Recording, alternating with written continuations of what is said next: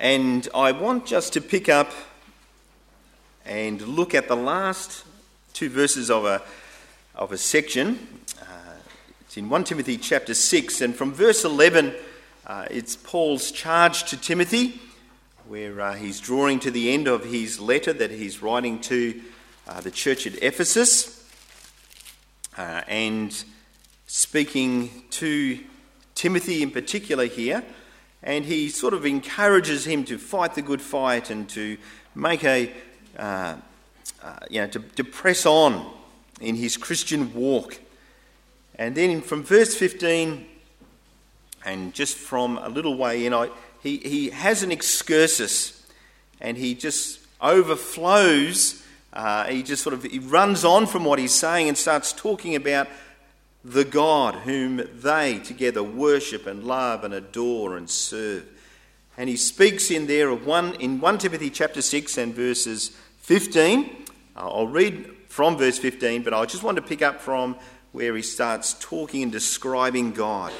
And so from verse 15 he says, which God will bring out in his own time. God, the blessed, the only ruler, the King of kings and the Lord of lords, who alone is immortal and who lives in unapproachable light, whom no one has seen or can see. To him be honour and might forever. One of the things as an army chaplain is that it's very easy for people to come up and engage you talking about things that are spiritual. You know, you wear the cross on the lapels, you're deemed to be the God botherer, and so if they want to talk about something that relates to God or to Christ or to things that are spiritual, certainly, I'm the man, or the military chaplain is the person. And so as people come, they expect me to have a view about God. But it's not too long as you begin to talk to people that you see that people have views about God. And they like to tell me their view about God. Well, to me, God is this, this and this. Or I think God is like that. And as people, give out the picture or the view or the mindset that they have about God, it's very clear that it's often limited to being a part of creation, or their view of God is dependent upon creation in some measure. Their God is usually limited or finite or weak or malleable. I have to throw that word in for Truman because it's a physics word, something that can be moulded and twisted and shaped. They falsely think at times that God is near and that he's more able to help because he's just nearby and I can just tell him what to do. Well, as I have brought your attention, and please take the time to open your Bibles and to keep it open at 1 Timothy chapter 6. As we go to those verses in 15 and 16, what we see is a very different picture of God. We don't see a God who is limited. We don't see a God who is finite. We don't see a God who is malleable. We don't see a God who is in some way bound and limited by creation. But we see a God who is sovereign, a God who reigns, a God who rules, a God who is powerful, a God who is immortal, a God who is to be worshipped, a God who is to be praised. And so today, we're in Timothy, and I don't want to sort of try and take you outside of the intent of what Paul is writing here to Timothy. And yes, he's writing this pastoral letter to him. And yes, he's addressing issues in the church that need to be laid out for the church that is forming. But let's in some ways join with him as Paul himself just couldn't help but begin to talk about God. He's constantly drawn back to him in the context of the church that he's writing, in order for the church and his goals for the church and his desire for the church. The God who rules and reigns in the church is the sovereign, is the great I am, and he demands your honour He demands your obedience. So we could distill it down to this statement that there is a living God, and the living God, the sovereign God, demands your honour. I want to try and just do two things. And that is firstly to say, well, look, okay, I've used the term here, sovereign God. And so let's try and understand what that word means. And so that's probably a bit of a broader overview of the word sovereign. And then secondly, to try and say, look, let's drill down into the text and look at some of the specifics when we think of a sovereign God. So an explanation of sovereignty, and then some of the specifics of sovereignty. Two things. Let's give it a go. So, sovereignty. Okay, we have a sovereign God who demands your honour. And when we think of that sovereign God, we need to understand that when we come back to the Scriptures always presuppose that God is sovereign. And if we were to go back, and there were numerous readings we could have done today, and if we had gone back and looked at Genesis 1 and 2, we would have seen there that in the creation of this world that we are a part of, there is an assumption that is made that the God who called into being this world that you and I are a part of is a transcendent God, that he's a powerful God, and that he's a pre-existent God. And all of this underlies who God is. These things are axiomatic. A sovereign, transcendent, omnipotent God always existed. And that's why I did end up going with the reading from Colossians that Brenton read.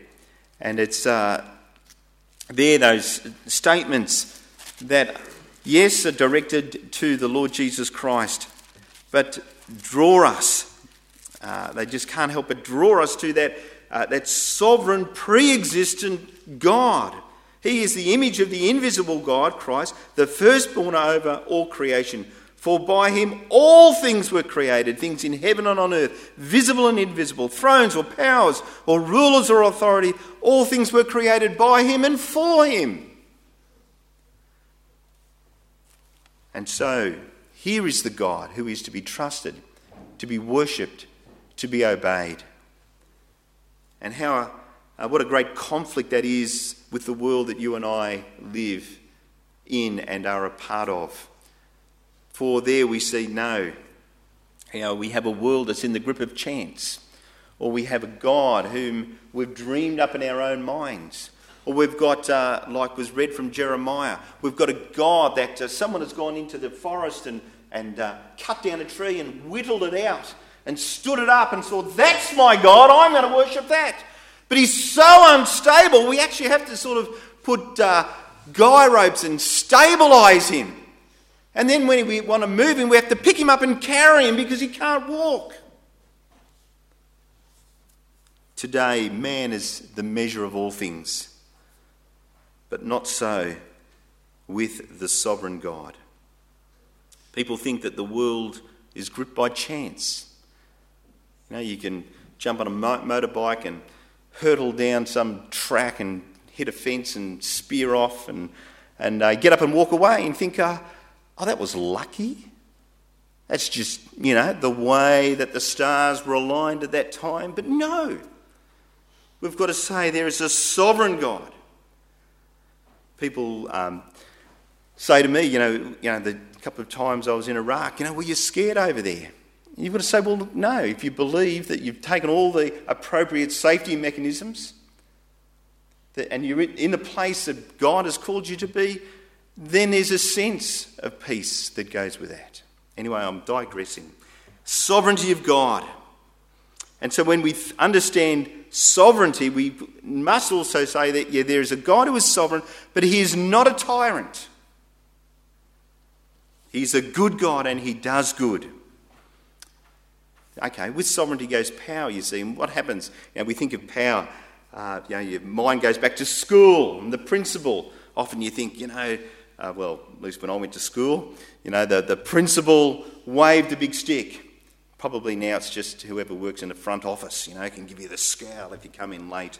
But we think that people who are sort of gripped with power can use it to line their own pockets or foster their own self-interest. Hitler, Pol Pot, Bennett's been doing a study on the Pharaohs. And it wasn't until I began to read a little bit about the Pharaohs, I thought, well, I never realised I was a bunch of megalomaniacs that they were. But, that's what goes with power, isn't it? Yes, there are people who do use power for good, the good of their country, and we can think in the Bible of people like David and Joshua and Josiah. There are good leaders. Well, even though there are those who abuse power and some who reflect a certain goodness that goes with power, God uses his power for good, and it is inconceivable for him to do anything else. And is that not the gospel in Romans 1? That God, the power of the gospel for everyone who believes, Jew or Gentile, his desire to save and to redeem a people for himself reflects the very goodness of God. So let me say, don't run from God. We think of a God who is sovereign. Don't run from him. What's the struggle that you found yourself in? Is it a struggle where you're looking for comfort, that you're looking for strength, that you're looking for forgiveness, that you're racked with guilt? Don't run from God, because he is sovereign and he is a good God. He is not a tyrant, and he has a rule that lasts. He is the potentate of time. He is as it even says here, he is the King of kings and Lord of lords. His rule lasts for all time. Now, I'm more than happy to put my hand on my heart and say, when it comes to Queen Elizabeth, I like her. I think she has ruled well. She has ruled very well. But there's a reality that most of us will see in our lifetime, that her rule will come to an end. And her rule will be replaced with another, most probably in William. And we can go on and we could move forward and look and say, yes, and his rule will come to an end. And people's rule will be limited. But not so with the Lord. His rule is from everlasting to everlasting. It knows no end. That is the sovereign God. You begin to get a picture of a God who's pre-existent. He's there from all time. Who is a good God. And as a God who is there from all time, sovereignly ordering all things for all time.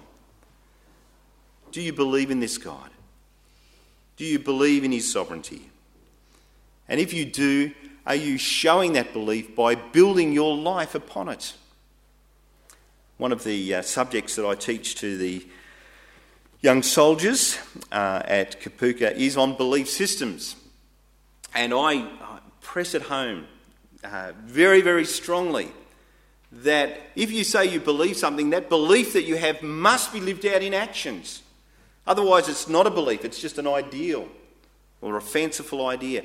Genuine belief is lived out in actions. And so if you genuinely believe in a sovereign God, it ought to be reflected in the decisions that you make, in the stands that you take, the actions that are yours, the mindset that you carry, the prayer life that you engage in. Are you persuaded that God is in control, or are you one of those who are naively drifting along, believing that you are in control? Well, that's enough. Let me move and deal with some of the specifics. And look firstly, as we go to verse 15, we pick up from that word God, God the blessed. And so if we're going to drill down now into what the sovereign God is like, here is the first statement. God is the blessed. Interesting. What does that mean? It's a great word in Scripture, the word blessed and blessedness. And blessedness is associated with us, and we could sort of describe it as that state of perfect well-being. We go to we go back to the Old Testament and look at the covenant context of blessing and curses. But to try and make it a little clearer, if we go to the Beatitudes, blessed are the pure in heart, blessed are those who mourn, and certain things will flow on. And so as you do these things, you're blessed. There is a greater sense of well-being and wholeness that is yours. But hang on, we're talking about God. So let's get it right. We're saying here that God is the blessed. That's how he's described. God, the blessed. And so here Paul is telling us, God's word is telling us, more importantly, that God is blessed in himself, and that he is the original source of blessing, and he knows what it is to be in absolute well-being and absolute wholeness. He has it in himself. It's intrinsic to himself. In other words, we're saying that God in his perfections has it all. He is self-contained, because he has everything in himself that he needs. That's what it means that he is the blessed. He is perfect justice. He is perfect righteousness. He is perfect holiness. And so the list can go on. There is God. He is totally contained within himself, the blessed.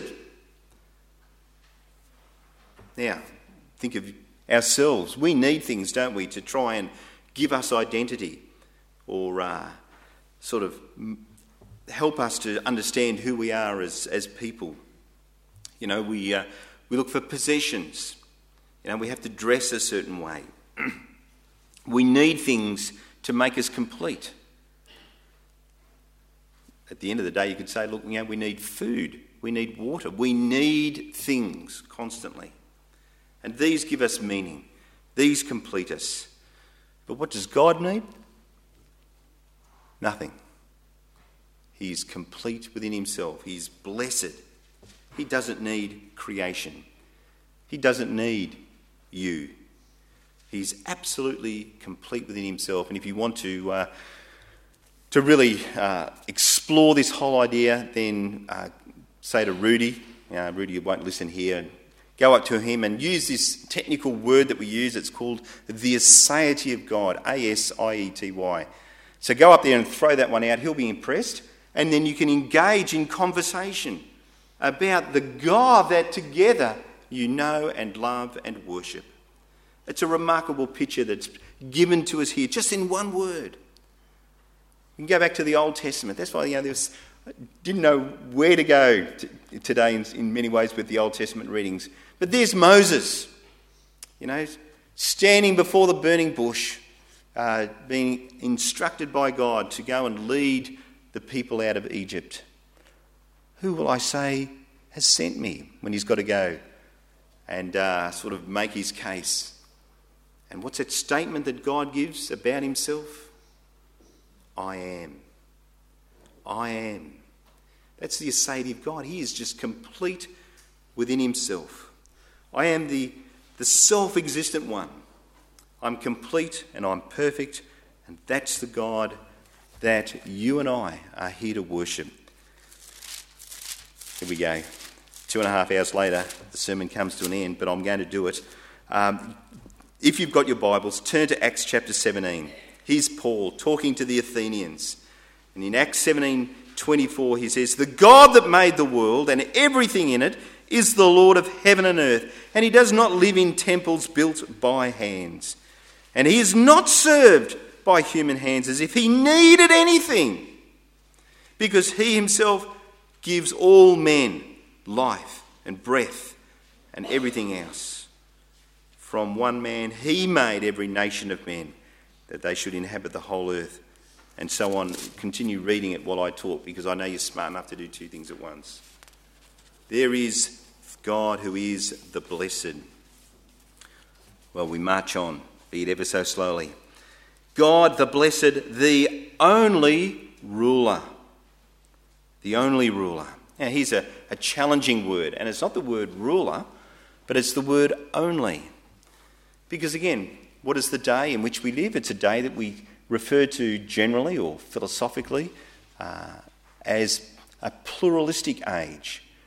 Many gods, many moral codes, many worldviews, many options that you can pursue. And when it comes to God, again, pluralism is a part of it, isn't it? Yes, but that's in the age in which we live. But not so with Scripture. There's another word that we use, and it's called exclusivism. If that is such a word. I don't know, I just made it up. But we'll go with it. There's an exclusive element to God. There's not many ways to God, there's only one way. And that's through his Son, the Lord Jesus Christ.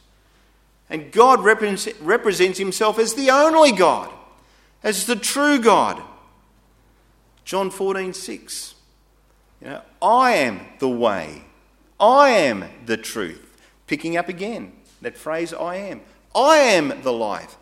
No one comes to the Father except through me. Thank you, Faye. Beautiful. And so we need to go back and say, look, there is only one way to come to a saving knowledge of God.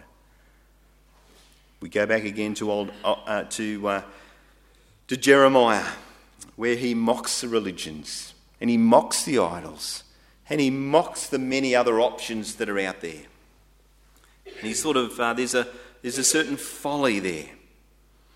Now he says, who can predict the future? Which one of these gods that you dream up can tell you what's going to happen in the future? Give me another God. Give me an example. The folly of the mind of man, that we think that we can sum God up and pass judgment on him. We need to be very careful for the days in which we live. I do need to keep going because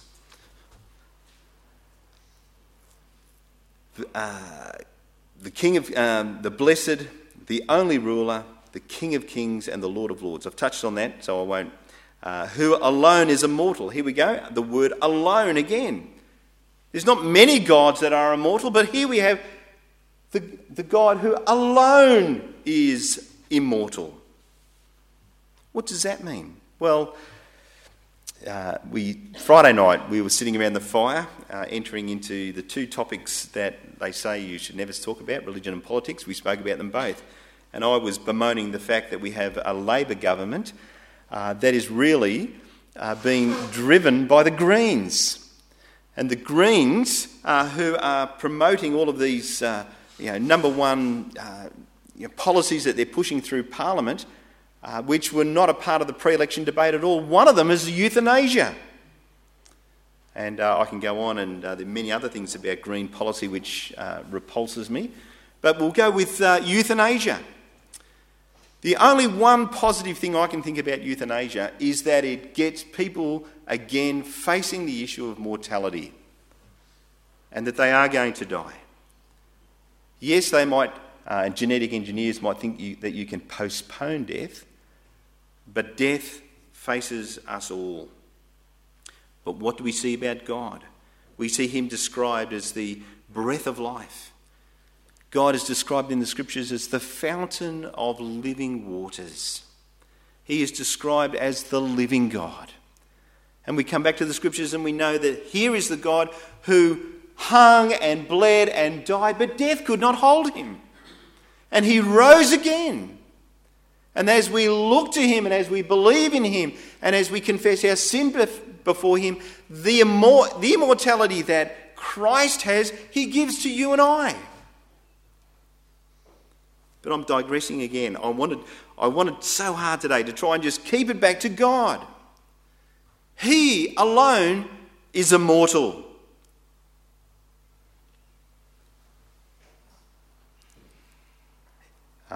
Who alone is immortal and who lives in unapproachable light. Hang on, what's going on here? I thought that we came to church because God is approachable, that we can draw near to him, that we can know him, that we can relate to him. Is that not the message that Rudy gives to you week by week?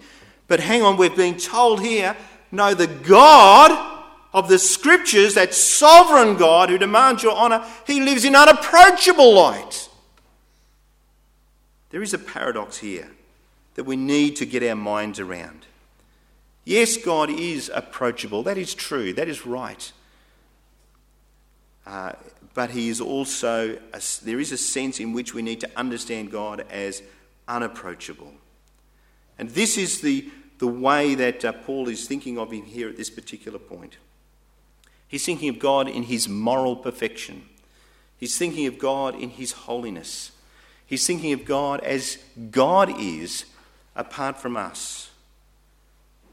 God is God. And we are men, and we are women, we are boys, and we are girls. But God is God. And God will always, always be separate from all that he has made. There is a qualitative distinction that we need to get clear in our minds. God is other than what you and I are. We are creatures. What does it, that well-known verse in Numbers 23? God is not like us that he should repent. His ways are not our ways. His thoughts are not like our thoughts. He is not to be measured by our fallible scales of being. He is the Holy One of Israel. And his habitation is not 12 Nirvana Drive or some other city or street. Where is his habitation? Eternity. That is the sovereign God. And so you're being told here in just those couple of words that God is not like man.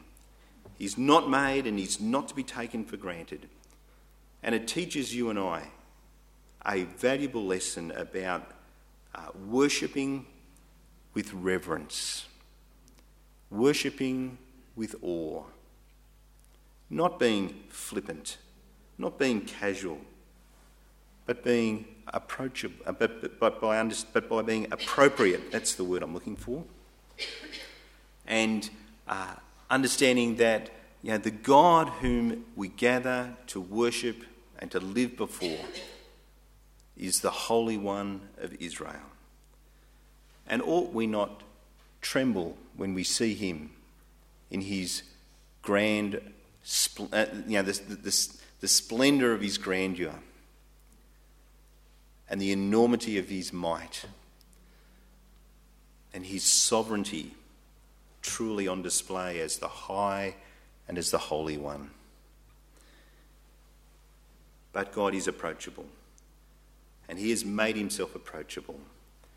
And he made himself approachable by the sending of his own dear Son from heaven, the Lord Jesus Christ, to be made as a man and to live under the law, that he might redeem us who are bound by the law. Jesus Christ came to be a mediator between man and God. We couldn't do it on our own. We needed a mediator. And he came and he lived and he hung and he bled and he died. And he took punishment upon himself. And God was pleased in terms of righteousness and in terms of justice with all that the mediator did. And he raised him again to life. And the God-man, Jesus Christ, leads us back to this unapproachable God, to this sovereign God who is high and mighty. How you and I need to reorganise our thinking. How you and I need a wake-up call. This is the God whom we worship. This is the God who rules and reigns. This is the God before whom we give account. The sovereign God, if we were to sum it up again, demands your honour. Let's pray. Gracious and loving God, we thank you for your Son, the Lord Jesus Christ, so that we might know you. We are in a privileged position today. We sit here as your people, recognising the great privilege that is ours, of all the people in this town and all the people in this district. You have drawn us to yourself that we might know you, that we might live for you, that we might honour you, that we might glorify you. We pray, O God, that you would continue to encourage us with these words, that you might enable us each day as we move forward for you to rest in these truths. Continue to bless us as your people and help us, O God, as we live to be a real delight for you. We pray these things in Jesus' name. Amen.